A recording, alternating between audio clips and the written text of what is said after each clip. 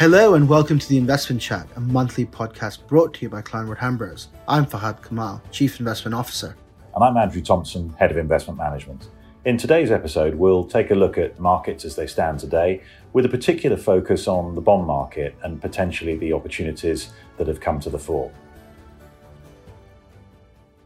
Fahad, lovely to catch up as always. Plenty happening in markets at the moment. It looks as if the bond market, though, is the most talked about at the moment. A lot happening there. Yields rising higher, presumably as investors are trying to grapple with the continuing threat of inflation.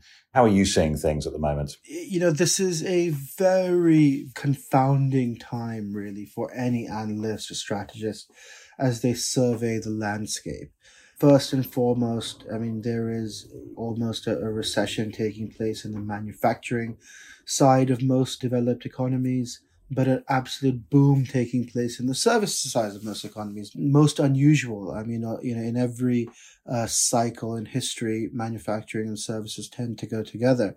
But this time there's great divergence, obviously still being impacted greatly by what was the great pandemic and the economic impacts of which forced us to gorge on goods consumption during that time, but now having us eschew from it, and where we were completely absent from consuming services, now we're having revenge service consumption. So those trends are unusual, but carry on. In addition to that sort of conundrum, you've also got what has been the fastest and most severe tightening cycle really in memory. We've had rates across the developed world go up by hundreds of basis points over the last year or so. But in spite of that, you know, activity remains very strong, and we really, the consumers globally, particularly for services, tend to be, they appear to be defying what is a much tighter monetary paradigm and much more a higher cost of finance, whether it's, for companies doing capex, whether it's for households in things like paying credit cards, partly as a result of actually balance sheets for both corporates and households still remain quite strong. The other source of confusion, I would suppose, is that in the beginning of this year, we had great expectations for the Chinese economy. It was obviously removing the shackles of what was a very draconian pandemic lockdown and sort of entering, a period of what we expected to be really sort of high octane growth. And on the same time, we had a very sort of dismal view on the UK economy, on European economy in general, as we thought that there would be obviously still a lot of challenges, particularly regarding very high inflation and energy prices. As it's turned out, our expectations for Europe and the UK and even the US have gotten a lot stronger as the year has progressed. And many of the great expectations we had for the Chinese economy remain somewhat unmet. The Chinese economy is just, while it has obviously reopened, it's really taking longer than expected to get out of the blocks. So that's the landscape. It's a confusing one and one with plenty of contradiction. But I think the key takeaway is this, which is that we don't expect a recession as our base case anymore. Activity is better globally than we expected it to be, particularly in the developed economies, and the UK and Europe really are leading that. The Chinese economy is slower than we've expected, but still obviously growing strongly. All in all, recession is no longer our base case, but slower, more subdued global growth is. And looking at a specific asset class within that, looking again at the bond market where we have seen some pretty big moves, an asset class that effectively investors had eschewed for a number of years in favor of equities now seems to be coming back into vogue. How are we positioned for that? What opportunities are we seeing perhaps in the fixed income asset class? Andrew, the fixed income asset class is fascinating and in many ways is almost the perfect reflection of the earlier and confusing macro picture that I said. We started the year, for example, in the UK with the 10-year gilt yield at about 3.6. Now, by any measure over the last decade or so, that is a very juicy yield, and many investors, rushed towards the asset class, thinking that, that finally, there is a reasonable yield on offer in government bonds, and even sort of correspondingly then in other fixed income asset classes.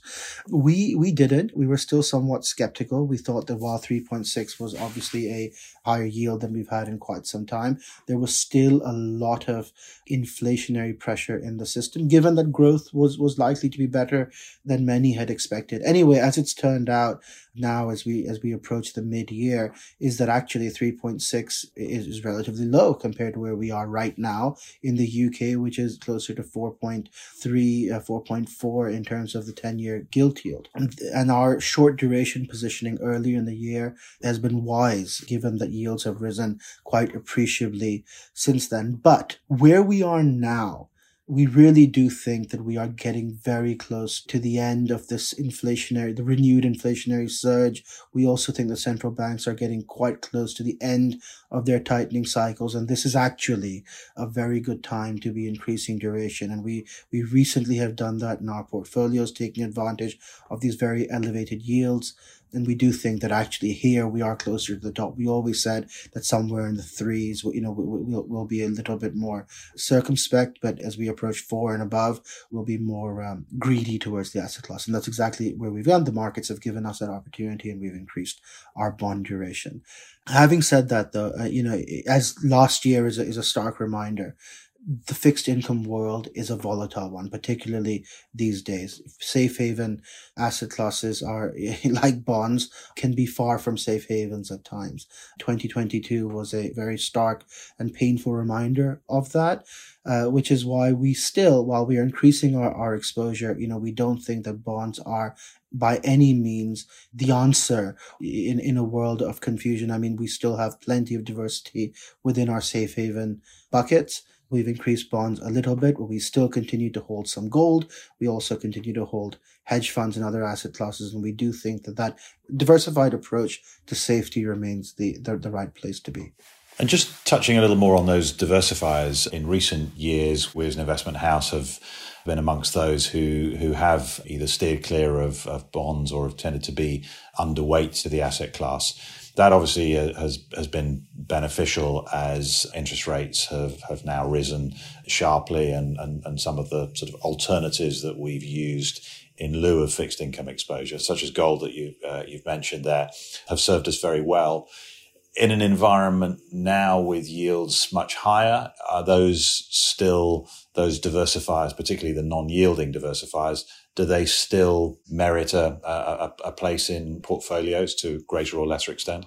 The short answer to the question, Andrew, is yes, they do. But as always, it's more nuanced than that. So if you have a non-yielding asset such as gold, obviously as interest rates go up, the opportunity cost of holding something that doesn't give you an income rises as well. So we actually are taking advantage of this particular opportunity within the fixed income market where yields are higher to slightly increase our duration towards government bonds I've already mentioned, but also to sell some of our gold position and thereby taking profits with gold at sort of near all-time highs, and putting that towards investment grade credit, where we also see, similar to government bonds, some very favorable and juicy yields on offer.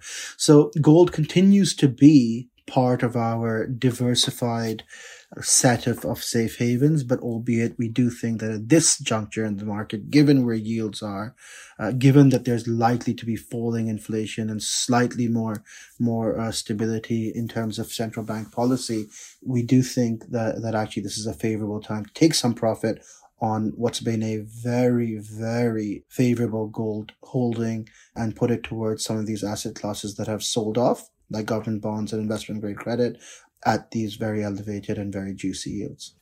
Fahad, great to catch up with you as ever. Thanks very much for your time. Thank you for listening to this month's episode of the Investment Chat. We'll be back next month for a regular investment update, so do make sure you join us by clicking the follow button wherever you're listening to this right now. every new episode will land straight on your device as soon as it's available. Until then, thank you for listening. Goodbye.